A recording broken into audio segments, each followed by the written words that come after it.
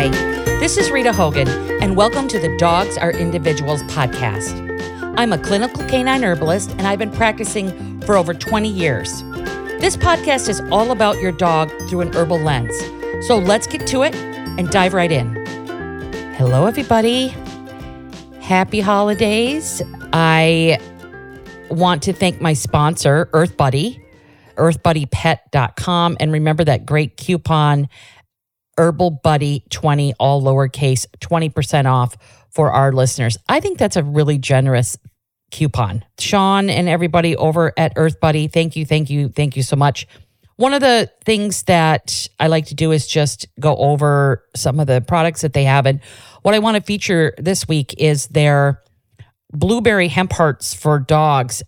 I really like this. And one of the things that I know is that I expressed a concern about oat flour to Sean, the owner at EarthBuddy, about oat flour being really high in glyphosate.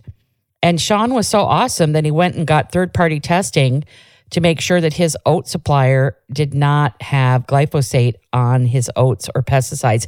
And he didn't. There was negligible amounts of it. None of the glyphosate was on the oats that make up the blueberry hemp hearts. So that's really awesome. The blueberry hemp hearts are rich in full spectrum hemp extract, of course, blueberries. They have turmeric, organic apple cider vinegar, organic coconut oil, and there's about 30 of the hemp hearts per bag.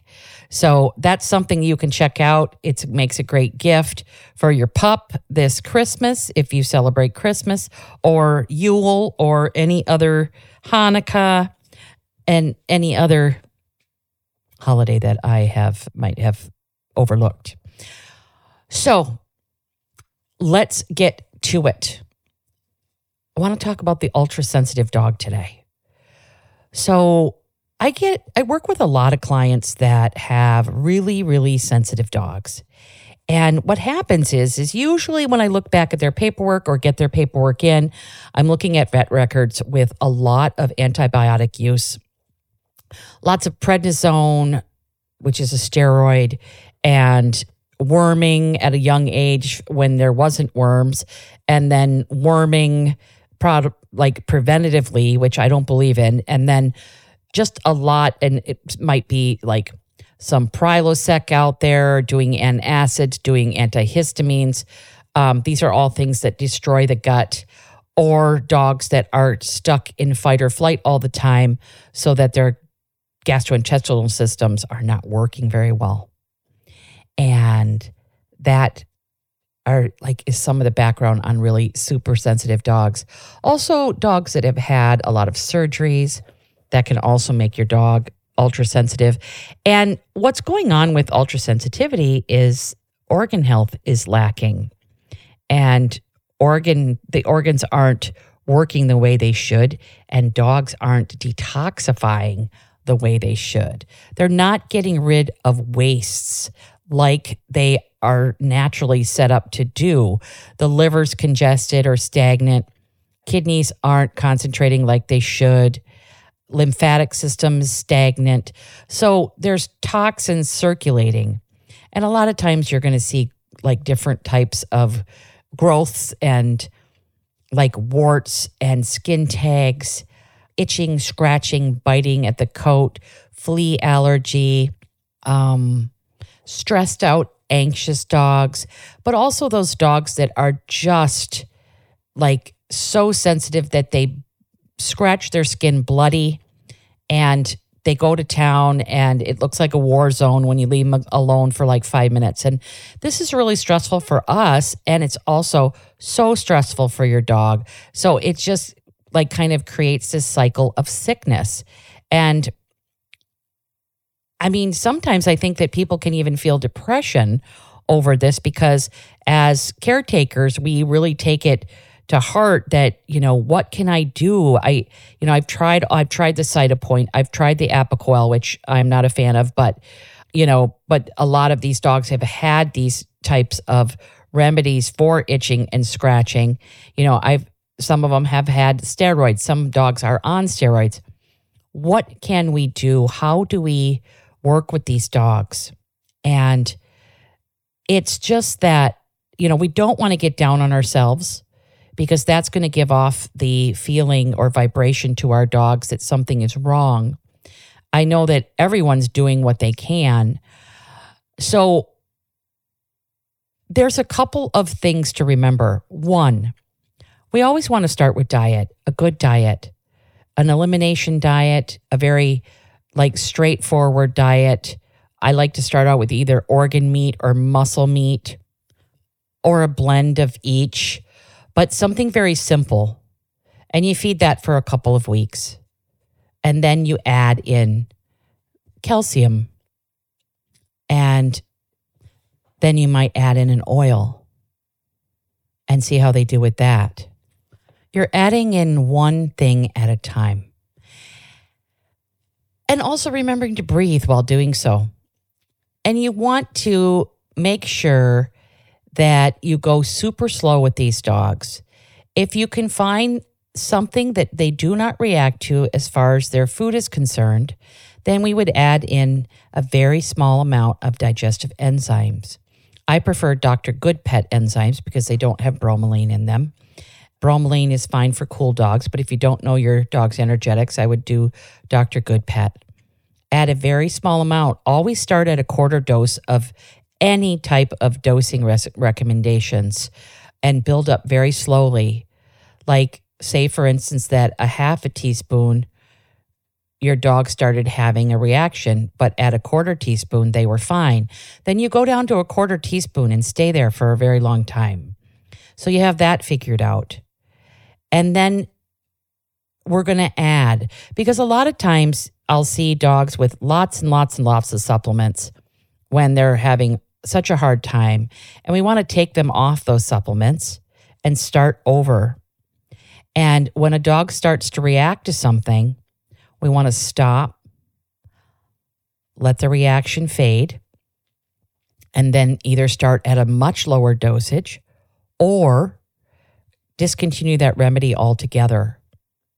One of the best ways to go with these types of dogs is to learn your dog's energetics. And you can go to canineherbalism.com and go into the library, and you can pick energetics and learn your dog's energetics. It's really important that you do so to help your dog avoid things that are consistently fed that could upset them in many ways.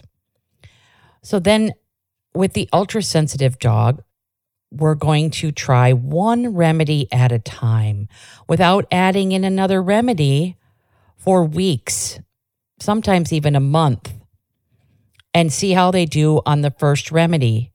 And if it's a remedy that's really well indicated, which means that a lot of the things that the remedy deals with is perfect for your dog. If you give your dog the remedy, let's just say calendula, okay? Calendula is good for cool dogs. It's great for guts and fungus and things like that. So if you gave your dog 3 drops of calendula and they started having a reaction, let's just say they start itching a lot more, you want to let your dog's body deal with that over a period of 3 days. But if they're still itching after 3 days, we want to discontinue the remedy, let the itching subside. Then we're going to start out with 1 drop. Now, if you get the same reaction, you can take that 1 drop and dissolve it in, let's just say, 30 milliliters of water, which is about an ounce. And then you're going to give her a dropper, him or her, you're going to give them a dropper of that mixture. So they're getting some of that diluted calendula, and see if you have a reaction. The goal is to have about 7 days without a reaction, and then you can add a little more. If you get a reaction, go back down and continue on with the remedy for another 7 days, and then try to go back up. And you want to find an active amount of the remedy to give your dog where they're not reacting. And when they do react to something, you give them time to calm down before starting again. Now, remember, all dosages on anything that you're buying commercially are recommended dosages. That doesn't mean it's your dog's dosage. It doesn't even mean that that's the dosage that you should strive for. The dosage that you need to strive for is the minimum dosage for the maximum result. And so what you want to do there is, say, for instance, you get up with no reaction to 4 drops of calendula. And that's a pretty good dose for, let's say, a medium dog for chronic disease. Let's just say chronic fungus if you want it to die off slowly. If you, let's say that you got up to 5 drops, and then when you hit 6 drops, your dog started getting acid reflux. Okay, so that would mean that you want to bring it back down to where your dog was doing fine at 5 drops. And then you can give that once a day and then try to do it a second time in the evening, starting off with 1 drop. So you're going to do like 5 drops in the morning, 1 drop at night. Then try to get 5 drops in the morning, 2 drops at night. And build up so where you can give 2 doses of the remedy. Or some remedies you give in the morning and other remedies you give at night.